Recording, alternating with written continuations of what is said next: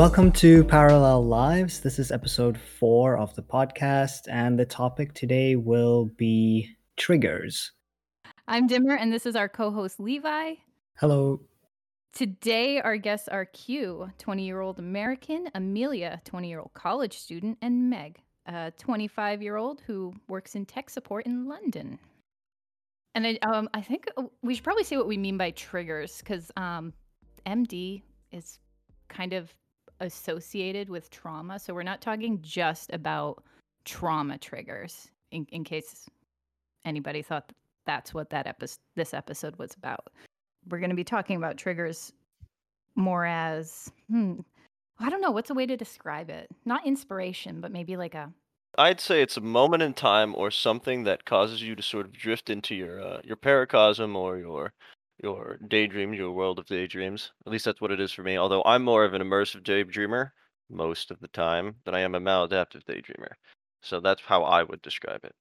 Yeah, I think that's a pretty good description. Kind of like a catalyst for the urge, maybe.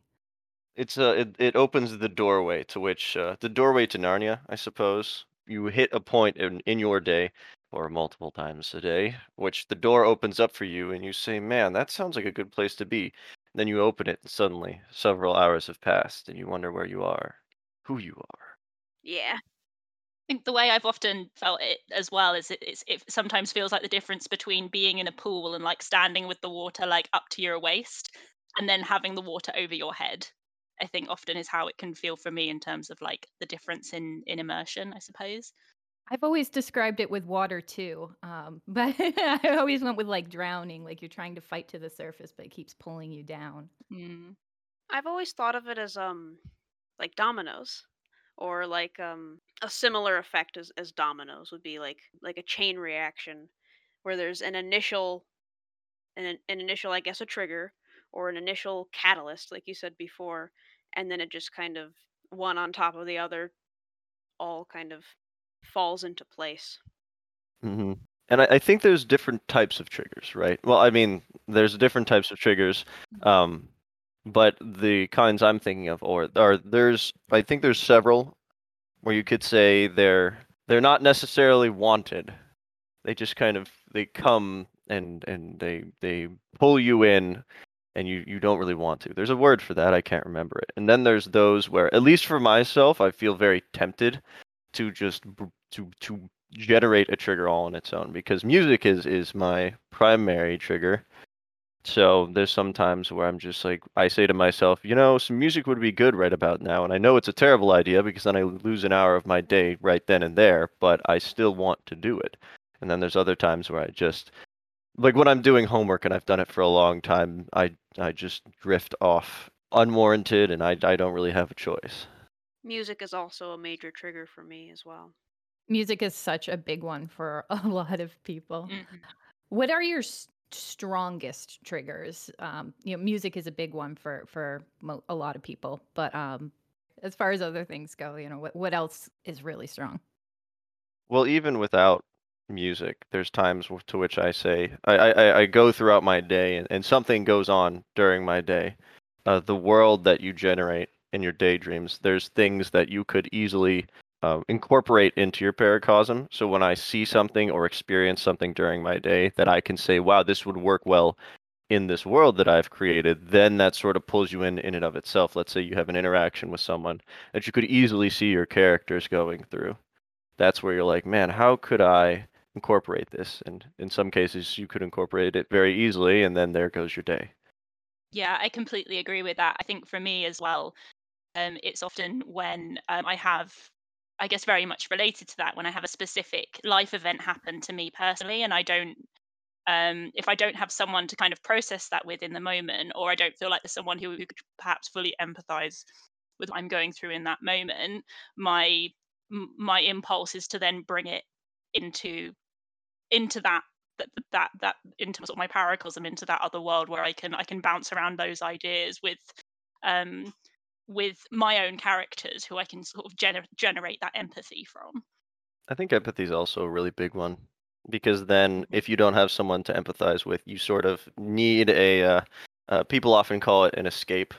I think it's more of something where something in your life that you need to internalize. Let's say, oh Lord, I'm sure you all have dealt with customer service in one way or another, right? And you need to decompress in some way, but you're at work and you have no time to do so, and it's just one of those an easy way to do it was just to take that beautifully kind person that you've just dealt with who's been screaming at you for several minutes, and then you take them, put them inside your paracosm, and then stick them in a scenario to which it's not very kind to them, but it's a good way to decompress all the same. So because you don't have the time to vent to somebody else, perhaps. I've found two major types of triggers, I guess. Each kind of with a different, like there's one that is, I guess I would say, a positive trigger. It's not really the right word, but it's like an inspiration, a moment of inspiration, something to incorporate into the paracosm. And then there's, I guess, the negative trigger where something really boring or aversive is going on in like the real world, so you escape into the paracosm either out of boredom or yeah, like somebody's being difficult and you don't really want to deal with the real world right now, so you kind of slip away into your own world, as a way to decompress or to alleviate trauma.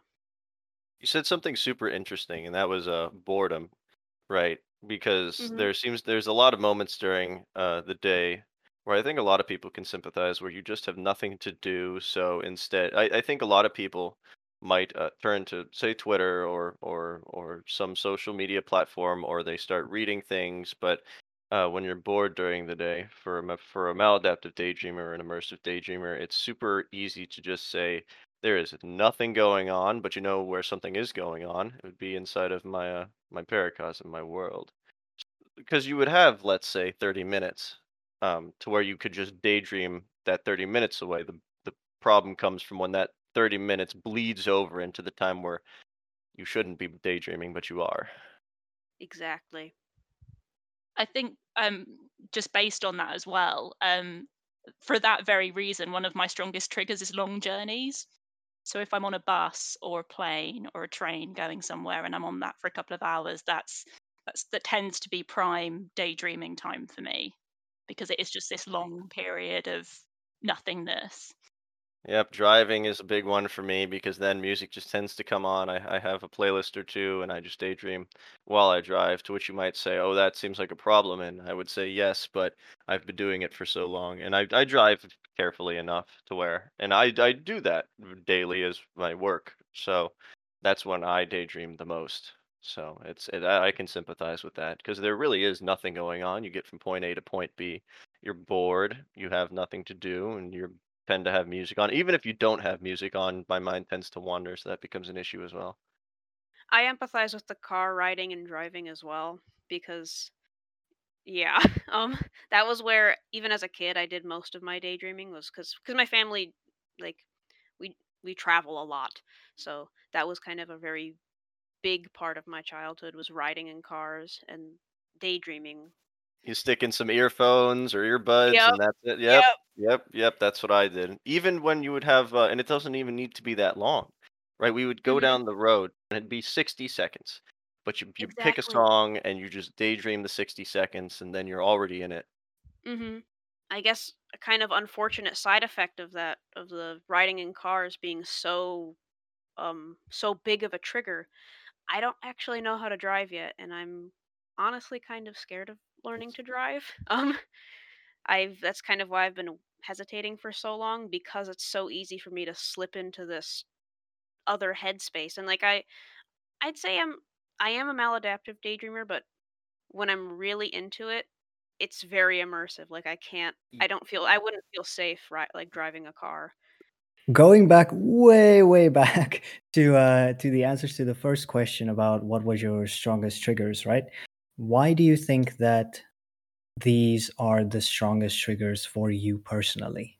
The reason that my strongest trigger is music, I suppose it's just because I always have liked soundtracks, and music is a spectacular way to put a soundtrack behind the story that you write inside of your daydreams.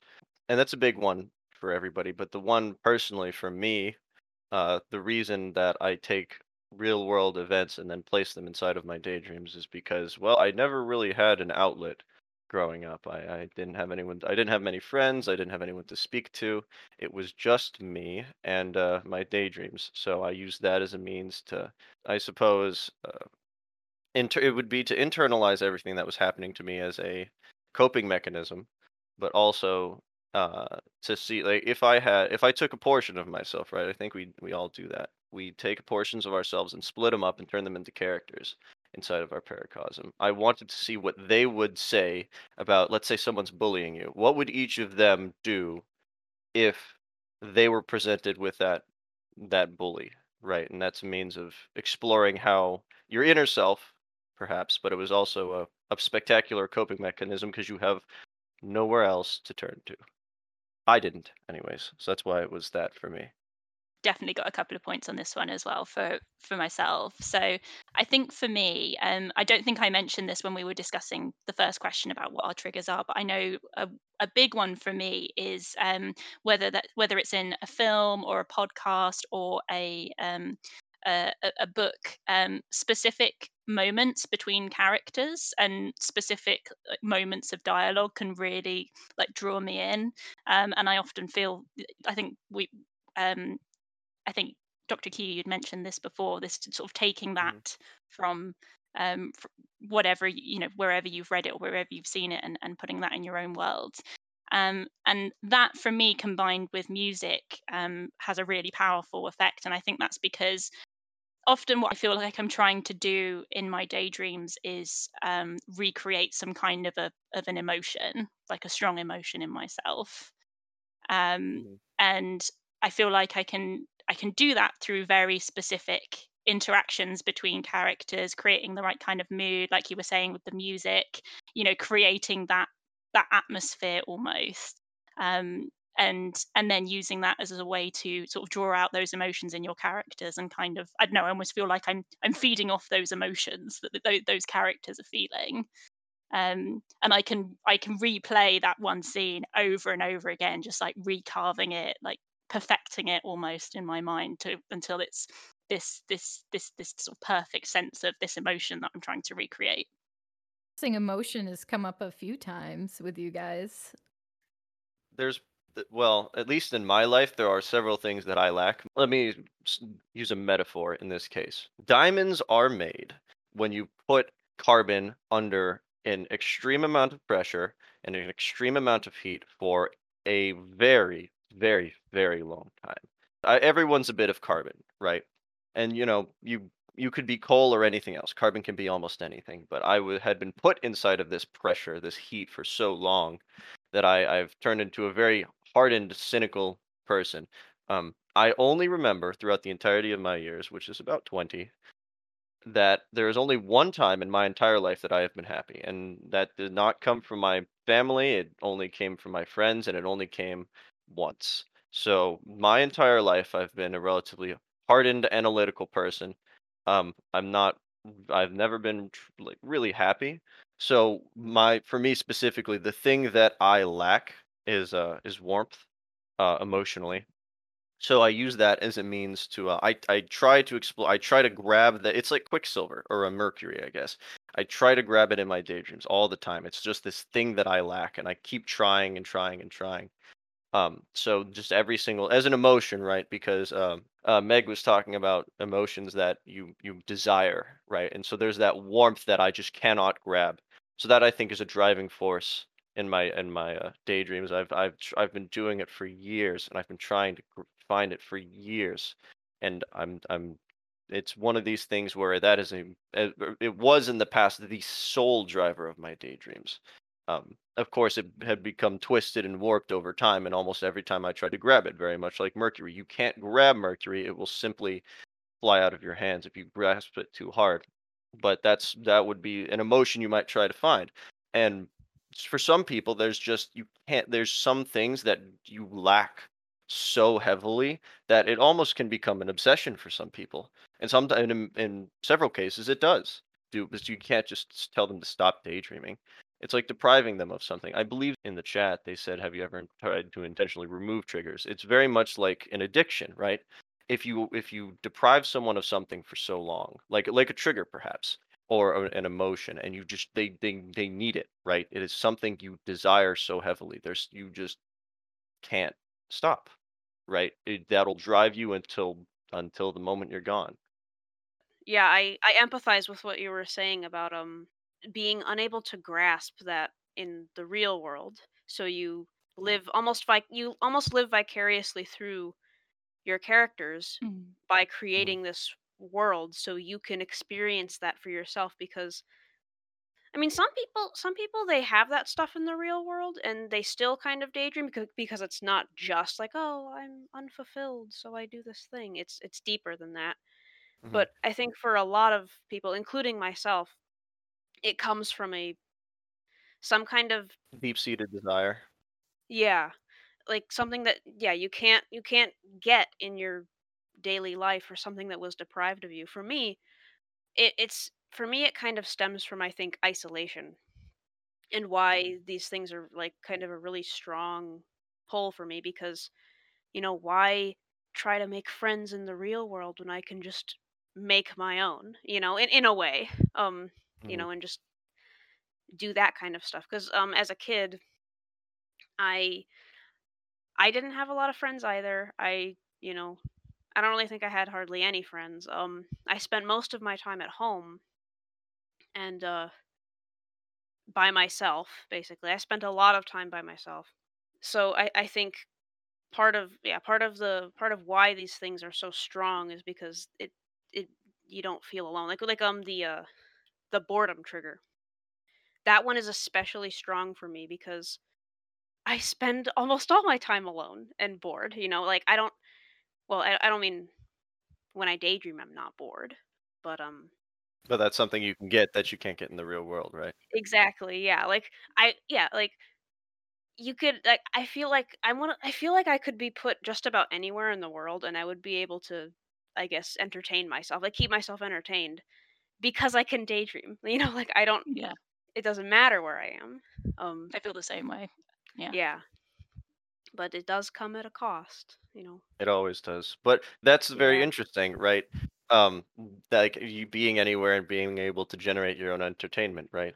I think there's plenty of people who don't have to who don't have to deal with maladaptive daydreaming or daydreaming to this extent, often they find entertainment in other ways and in other places. But because we can do it almost anywhere, Mhm. it's one of these things where I guess you don't really need much, right? It doesn't take much to generate that sort of entertainment for yourself, right? Which is why triggers can so easily come to you. Also, the cost is huge. The cost Yeah. is so large because you can't stop. It's an addiction, right? I think Is it's it similar to social media, right? But Yeah. social media, you can see people go overboard with. Mhm. Daydreaming, you This is can't. slightly off topic, but just this morning, my knees were like actually like super hurting, to the point where like I was having trouble sleeping because I was pacing a whole bunch, and it's actually, the cost is huge. Yeah, it's causing physical problems. I think that leads really well into what actually happens to you when you're triggered. What does it feel like? What does it make you do, internally and externally? Like you mentioned, pacing is very common. I have to watch for my facial expressions as well, especially if I'm in public, because they will go. I will start, either if it's like quite a positive conversation that's going on in my head, I will start grinning. Like I'll start mouthing the words that are happening in the conversation. And I've definitely caught myself, if I've been walking down the street and I've walked past someone and I've just said a word out loud from the conversation and gone, "Oh, I wonder if they heard that. That would have sounded really odd out of context." Yeah, I can empathize with that one.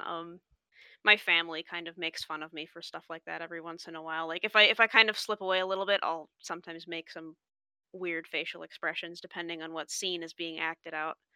Um, I pace a lot because I daydream a lot, and I think part of it is also the musical component. Like I like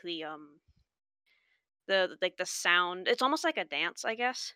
The way that I do it, it has like a certain cadence to it.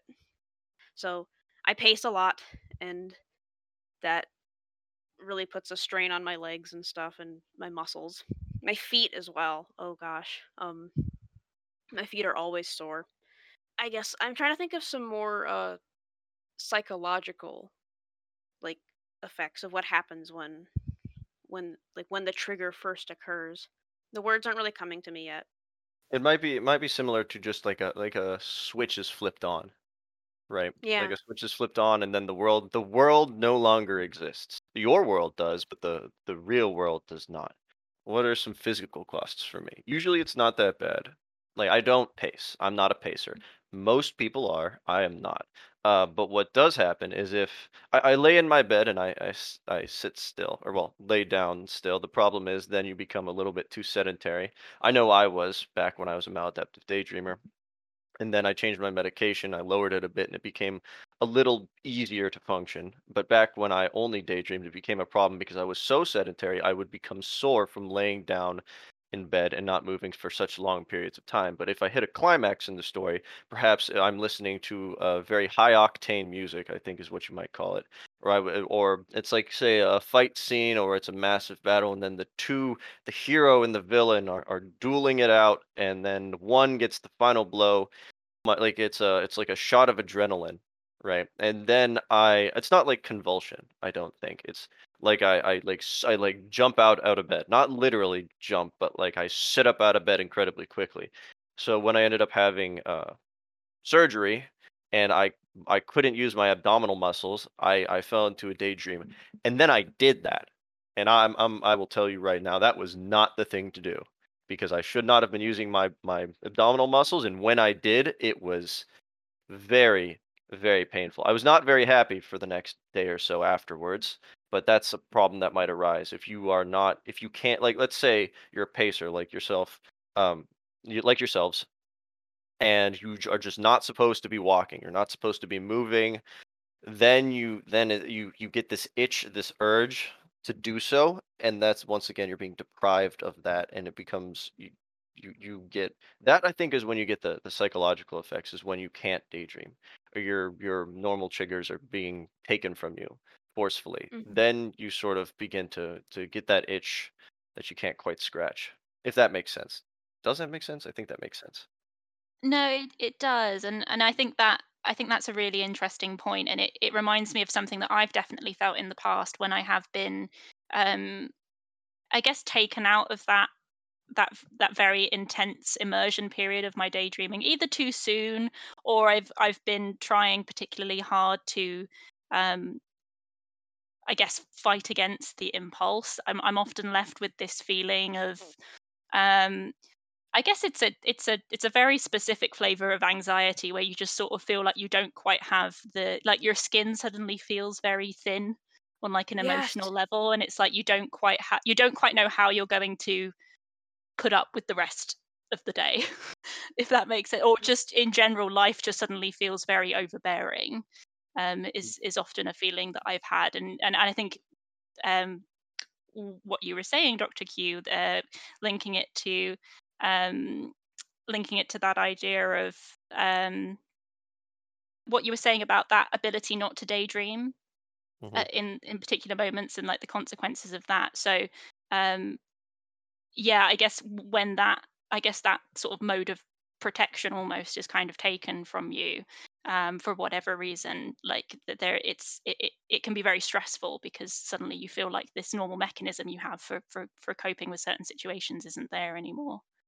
I think it's one of these things where I read online, somebody was talking on a post. I don't know where it was, Tumblr, Twitter. They were talking about. They said, "Are you going to let a bad vibe carry you through the day?" And they were talking. And there was a discussion on mental fortitude and trying to keep yourself in a good mood. And when you have maladaptive daydreaming or immersive daydreaming, and it is suddenly ripped from you, because especially it's like watching a movie, right, or reading a story, and you found yourself so immersed, and someone just turns the television off. That would probably make you very upset. It's just such a fast and abrupt switch that literally generates the very vibe that ruins your day, and it often carries, and sometimes it carries throughout several days, because sometimes they do it over and over and over, to which you say, oh no, this person is going to immediately, the moment I see them, ruin my daydream. So then you start to avoid them, right? But that becomes more of a like Shadow said, that's like a behavioral addiction, right? That's how you tend to act when faced with that situation and you have an addiction to like social media or whatever. I think a couple times some of my family members even threatened to remove the door to my room because I spent so much time in there. Um, you know, little things like that. My family removed the lock from the doors. Yeah, Yep, yeah. no more Um, locks. I wasn't allowed to go to bed until 7 p.m. Yep. oh, And then they would say the families, and it's like I couldn't explain this to my family to where because I would tell them I'd say I'm just daydreaming. Could you please leave me to daydream? And they're like, no. So then I was in a position, and I'm sure you're in a position too, Amelia and Meg as well, and Dimmer, Levi. I'm sure all of you have been in a similar position where your family, you're trying to explain to them that, and they don't understand, and they don't even acknowledge it most of the time, and so you are becoming farther from your family, and this is causing a schism, which is a problem. And does it lie in the maladaptive daydreaming? Does it lie in their lack of open-mindedness? Who knows? I think it goes on a case-by-case basis. But now, because you are not being understood, you want to be farther from your family, which makes it worse. it's a cycle. It's that circle. It's tormenting. It's just Mhm. downward and downward and downward. Hmm. And I'm sure you would be able to break it if you could find someone who understood, but since this is such a misunderstood phenomenon that Yeah. many people don't understand it other than others that are dealing with it, right? And Hmm. that's where you would end up finding such a community like ours. Something that I've noticed, and I'm not sure if this was covered yet, but once once the trigger happens for me, it is very hard to suppress it Mhm. until I pace, until I fully actualize the idea. So I remember I guess an anecdote for school because I would always pace after school. I used to ride my bike. I used to not pace. I would ride my bike, and I would be triggered almost like it would be inevitable. I would get triggered at school at some point from something because I love to learn and I love to incorporate things that I learn into my daydreams. So that was like school is basically just how to get triggered 101. Um so I would get triggered at school and then I wouldn't be able to focus on anything for the rest of the day because I would be waiting to get home so I could ride my bike. Or I think even a couple times I had skipped classes to walk. So that was a big problem later on is that I eventually got it into my mind that like, oh, I don't have to wait. I can just leave and walk. And that caused a lot of problems for me because I could not focus and I was like maybe it's better if I just get it over with now and come back and try to learn some more rather than just sit there um basically just looking like a zombie because I'm just trying to focus but I just can't. It's like a haze, it's like a fog in your mind because you're slipping away and you have to just try to stay in that moment in the moment. And it's a bit of a false promise, isn't it? Like that sense of, oh, if I just get through it, if I just focus on whatever part of this daydream I need to focus on, if I just do that, then I can go back to what I was doing. But I don't know about you guys, but I found in my experience that fog you were talking about, that sort of limbo state between not quite focusing on your daydream, but also not quite focusing on the life in front of you, doesn't really go away. Like Yeah. once that impulse is there, you're sort of stuck in between the two until you decide which way you go, and the decision is normally to go inward, I think. It's so frustrating. And then someone might say it's like, well, then you said it yourself. It's like, well, then just go, pace and walk, and then well, then you can come back and be focused. And then let's say you pace, let's say you walk, then you come back, and then you immediately get triggered again. Yep. Yep. So it's like, okay, well, now you just walk again, and it's like, well, now class is over because you've incorporated it into your daydream. But all it took was for you to begin the class and for them to say an idea. There goes your class, gone, done, donezo, nothing. Exactly. And it's interesting as well that because with something like a fix from a cigarette or whatever substance it might be that someone feels drawn to, um, there's very much a sense of you consume the thing, you're you have that sense of release, and then you can get on with your day. Not to uncomplicate addiction at all, but I guess what I'm meaning more Mhm. is in the sense of that it's a very physiological experience. Um, with daydreaming, you're also in the process of creating a story. So it's this never-ending process of like not only do you feel sort of compulsed to do it, but then the story never ends. There's always something else to be refined or to be changed or to be looked at from another angle. And I don't know whether you guys find this. For me, once I have been triggered by something, I get this sense that it's almost a sense of duty. Like I feel like Yeah. my characters are waiting for me to come along and resolve what needs resolving. Because often I think a lot of the crux of a lot of my of the scenarios that play out in the world in my head is there's a conflict to be resolved, and it's the resolution that's this satisfying feeling that you get. It's that sense of I've brought my characters through whatever suffering they need to go through, and I've been there with them through that, and then you get this very cathartic resolution to that. So there's a sense of Hmm. almost like I need to do this for my characters, like they're stuck until I come along and like tie these loose threads together. And that's often been, I think, the thinking that's led me to fall down the rabbit hole again. You're gonna you get into a daydream and you're like, wow, that was cool. All right, once again from the top with feeling. Yes. Yep, yep. But yeah, You I've just seen do that it meme. over and over because you'll go through the scenario and you'll come to a resolution and say, that's not it. That's not enough. They Yeah. deserve better, right? Since it's such an obligation for us, it's like you walk through the Hmm. door and they're waiting for you. They're your friends, and how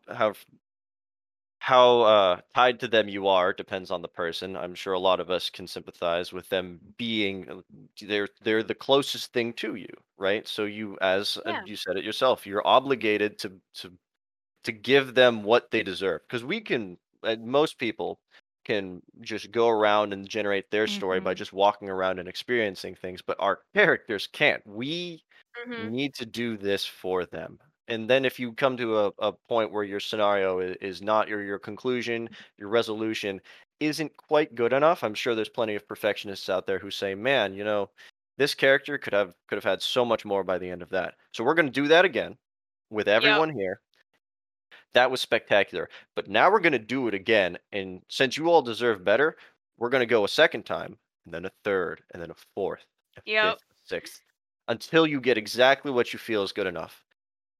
We should just do a whole episode on loops. Loops are a bitch.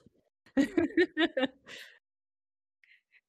I was gonna add that once you get it perfect, then you wanna do it again because it's so satisfying.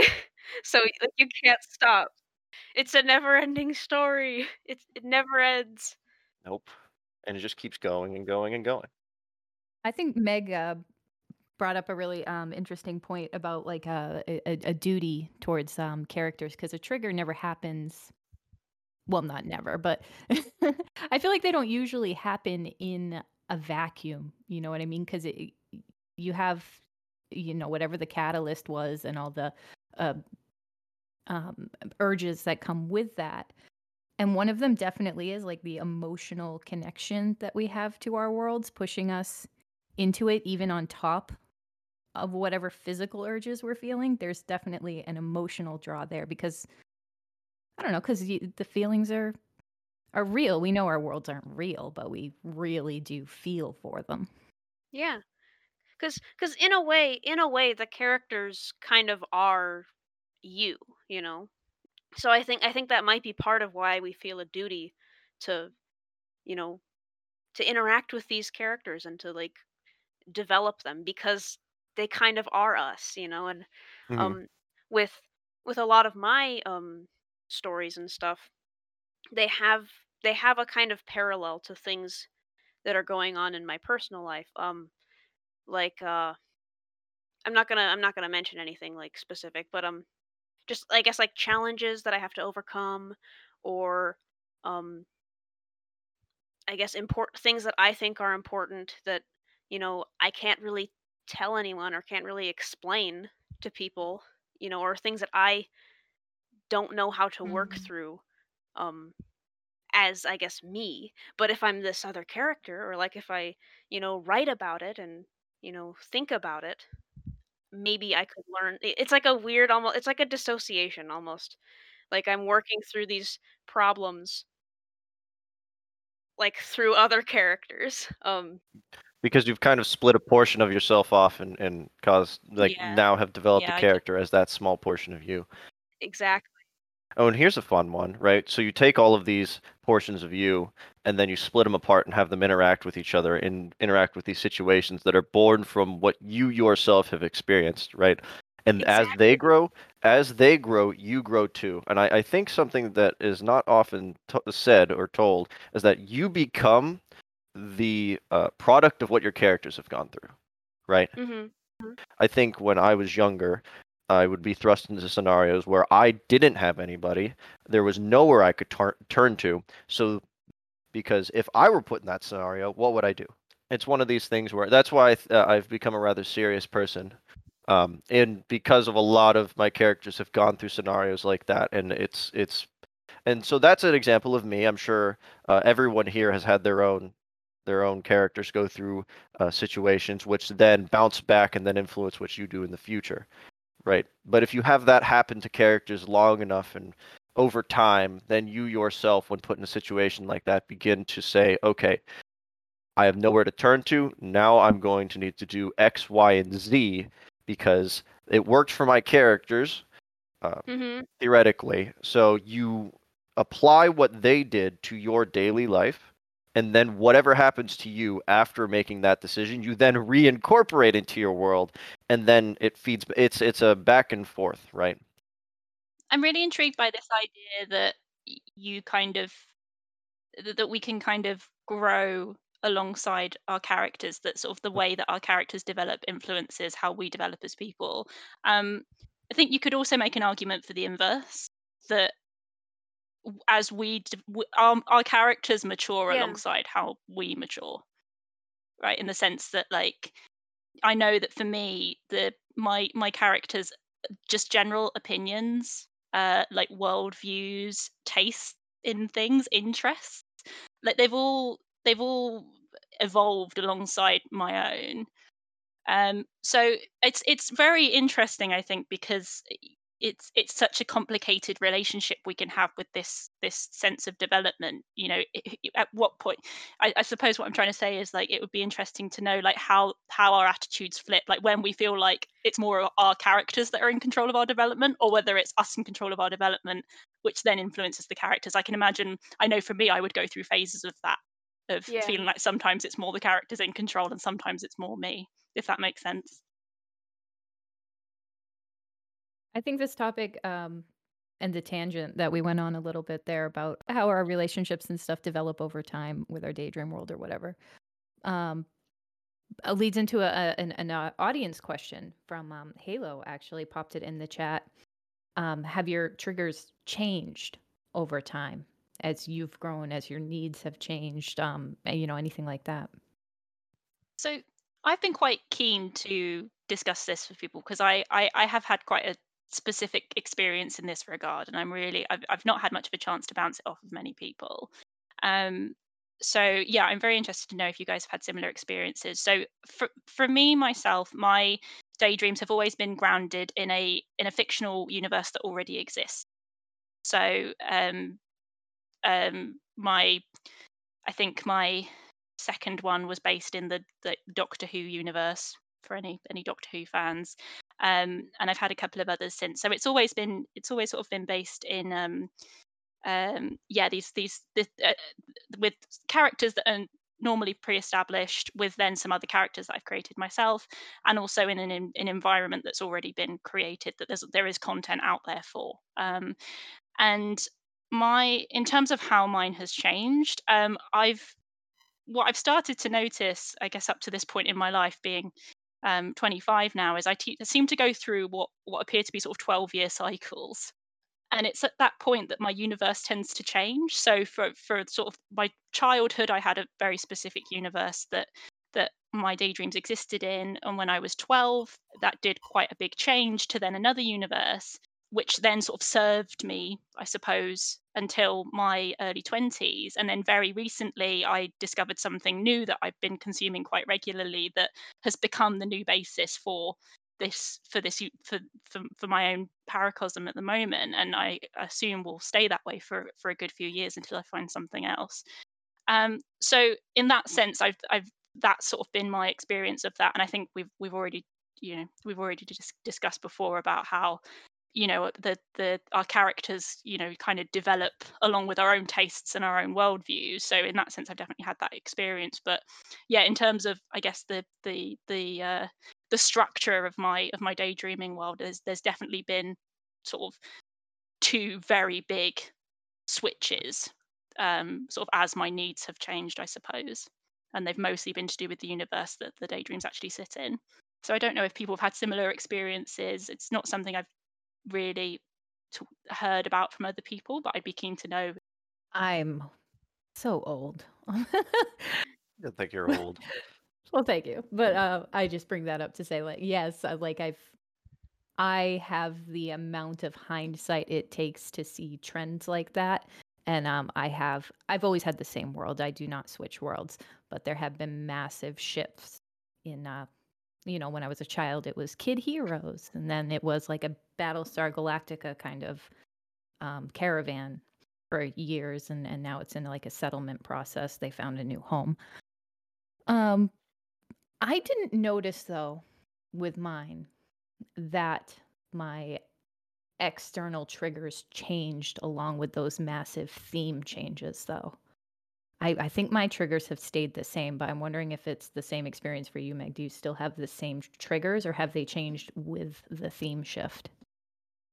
Well, I guess this is one thing I didn't mention at the beginning when we were talking about what our triggers are. I think because my daydreams are based in a universe that has already been created outside of my own head, one of my strongest triggers is any content to do with that particular universe. So in that sense, yes, like because it means that my main trigger is very much influenced by what I'm consuming. So now, I mentioned Doctor Who. If I were to read or watch any Doctor Who content, it probably wouldn't trigger me the same way unless, there was a particularly emotive moment that I wanted to sort of then transfer into my own daydreams. But now if I were to sort of consume something that's set in my current universe, then yes, it would be immediate and I very much have to keep away. That makes sense and is so obvious now that you say it. I guess because I don't daydream with fictional pre-existing fiction. I didn't think of that. No, and I realize as well, I didn't link it back to triggers when I made the initial comment, which I should have done. So I appreciate that wasn't very clear, but yeah, it's definitely the main thing. I have noticed a slight change in my triggers over time. Um, it's a little bit complicated in that I think there are two main underlying, I guess, components that don't change. Movement and music are always a trigger. Learning new information or like some kind of new idea that appears is also always a trigger. No matter what, basically. But I've noticed that my um I'm trying to find the words for it. The way that it manifests has changed over time a little bit. As a kid, um I used to pace, and then I kind of stopped pacing and I went on the swings, and I would swing um on the swings a lot, and that was how I would daydream. And then basically the way that I can describe it is that my triggers are very adaptable. I am very resourceful when it comes to the things around me. Like I'll do anything to be able to daydream. Because after I couldn't get access to swings anymore, I would go on my bike and I would bike all day or whatever for hours. But yeah, so it would go from bikes to scooters to the swing, and then back to pacing and all these other things. Sorry, I'm having a thought. Pacing and music has come up a few times, and I think that's natural for a conversation like this. But I'm wondering, would you guys consider the pacing and the music as triggers or as facilitators? They are a consequence of being triggered. I would say both because if so for example, riding in a car, I don't like ask to get in the car and go for a drive to daydream. But whenever I'm in the car, I will kind of inevitably slip into it. It's almost Pavlovian a little bit. You know, like if you ring the bell, even if there's no food, you know, the dog will like expect food, I guess. So I think if I'm doing like even if I like go for a run or a walk and stuff with my family, like we have dogs, so we walk the dogs and stuff. Even just on a walk, I'm not trying to daydream, but the movement itself is kind of has become a trigger, either either just from doing this for like 20 years or something, or um because there's some kind of integral connection to it. I'm not sure, but I would say both. There's a weird connection there. I guess it does offer up a good way to sort of start thinking about how different types of triggers can be categorized, doesn't it? Because I think it's almost like some things offer fuel and inspiration for whatever it is you're creating. I feel like that's very true for music, where you can create or recreate a very specific kind of emotion. And the same with scenes from films, or Mhm. things that we've been told in a lecture or at school that give us inspiration. That seems to be one thing that can lure us in, but then there are other things which, and I think things like pacing, being on a long journey, um, those kind of things are more ways of setting the stage, almost like they give you the opportunity to start to sort of get that creative and imaginative energy going, and it puts you in a position where you want to be doing stuff like that. So I think both kinds of triggers, but I think they serve slightly different purposes. And it varies, obviously, depending on the person. But sometimes, like in a lot of cases, when I was younger, right, like as a trigger, my intense loneliness was the trigger, and if I didn't, I just could not get friends because everyone around me was not, they were not very cooperative. So I said, okay, whenever I felt extremely lonely, then that is the trigger would say, okay, now it's time to daydream. I was always my own character, so I would always, if I was lonely, I would go to my friends, and I think I had 6 of them at around this time, and they switched up who they were, but there was always around 6. Um, but then later on, now that I have friends of varying degrees, acquaintances, friends, now my paracosm, my world is now my world is now larger, and recently has been getting much larger and expanding at a very large rate. But I think that's because my triggers are now more grand in scope rather than it's like my small little pond that I used to have. Right, if that makes sense, right? Rather than a pond, now I'm dealing with a sea or an ocean or a lake that is now turning into an ocean. It grows bigger every day, if that makes sense. Um, so, do any of you have any tips or advice on how to handle the triggers while you're supposed to do a task? Like, let's say if you are supposed to be studying or you're supposed to be working and you suddenly hear music and then the daydreaming starts. Like, do you have any tips or advice on how to deal with that? hmm I think for me specifically, when it comes down to, at least now with my characters going through a scenario, I often tell them as the director, and I'm supposed to be doing something, I say, all right, guys, we're going to take 5 and we'll come back soon. I know we're here, but if I know I'm supposed to be doing something else, I also know that as I'm going through the scenario, it's not going to be perfect, so I'll just go from the top again. So I'm going to say, all right, this isn't quite working, guys. I find a stopping point to where I tell my, I guess, actors, because I used to do theater, I tell them, I say, all right, taking 5, we'll come back in 5, and then we'll continue on from there. I think it's a good way because you're not just actively leaving the room as the director and they're continuing onwards. You tell your characters that we got things to do. We'll be right back. You say we'll be back after this commercial break, right? It sort of it ties you to your character, or it ties me to my characters, and telling them it's not like a direct no. I absolutely love that, and I couldn't agree more. Like I think being dynamic with it is such a good way to um I think, well, like you were saying, like maintain a healthy relationship with your characters in a way, because I've definitely found in my own experience that it doesn't help to be hostile to the impulse. It just doesn't work because you end up hurting yourself. You end up, probably end up daydreaming more because you've not given the impulse space to, because either way the impulse is there, and I think you need to be. I think it's important to be healthily aware of that, I suppose. And I think like you, No, it's like trying to quit a habit cold turkey. It's not the easiest. It's not the greatest, and you'll certainly suffer for it.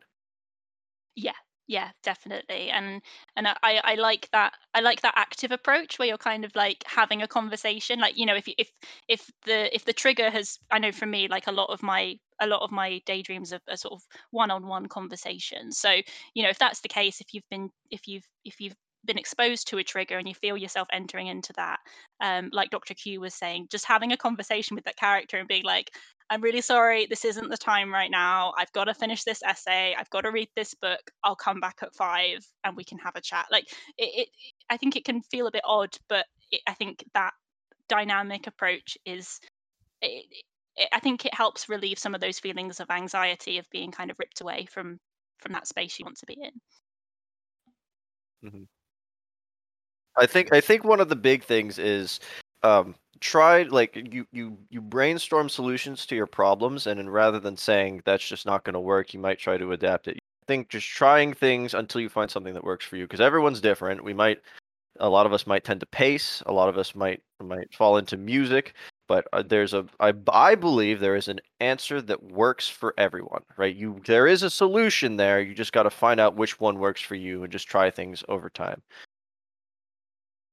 And just on the back of that as well, I think we're such changeable creatures, aren't we? And I think it's important to bear in mind that something that doesn't work for you right now might not work for you in the future. I think these things are so influenced by the kind of mood that we're in, like or wider than a mood, the phase of life that we're in as well. So I guess in that sense, it's always important to be a bit to use that word dynamic again, I guess always to be open to the fact that, you know, it might work that technique might work next week when you're feeling a little less whatever you're feeling right now, if that makes sense. And I think one more, I guess, thing that can help people with the triggers is I've noticed with a lot of people, not everybody I don't think, but with quite a few people, there is a social aspect to um stopping the daydreaming, or at least suppressing it for a little while. So I think maybe like for example, when you're talking with people or spending time with people, it's a lot harder to slip away into that headspace. I mean, sometimes you still do, of course, but I think it being around other people, being in a public or social setting can also help um prevent those triggers because we're with people, there's something about the having real people around that helps to suppress that. Yeah, I couldn't agree more. And I think as well, I don't know whether you guys would agree with this, but I know for me, I think I felt a lot more, not all of the time, but significantly more in control once I was able to articulate what was going on in my experience. And I think I don't think I even started that journey until my early 20s before I could even talk about daydreaming. Um, so I guess just to encourage anyone that's listening, obviously being on this forum and listening to this podcast, you're some way along that journey. And I think starting that process of being able to talk about how you daydream and what that means for you, I think that has a very big impact on how you then manage that in your daily lives. So I guess it's kind of a little clap for anyone listening, because you're already on that journey. That's it for this episode. Next time we'll be talking about maladaptive daydreaming and our daily lived lives. So join us for that 1st and 16th of every month. If you want to be on the podcast or want to listen in the audience and send questions to the podcast while we're talking, you can join the Discord. I think we'll be in the description below. Yeah. Be sure to click the like button, bing that bell, and we should just have guests do the outro all the time. Do what they said. Like and subscribe, folks. What else are we gonna put in the description? We have the Discord server. We have the Reddit. Links to the Discord, the sub, a couple of other communities, and a few resources down in the description of every video. Perhaps we could put a link to a cat picture, something similar. And then one random cat.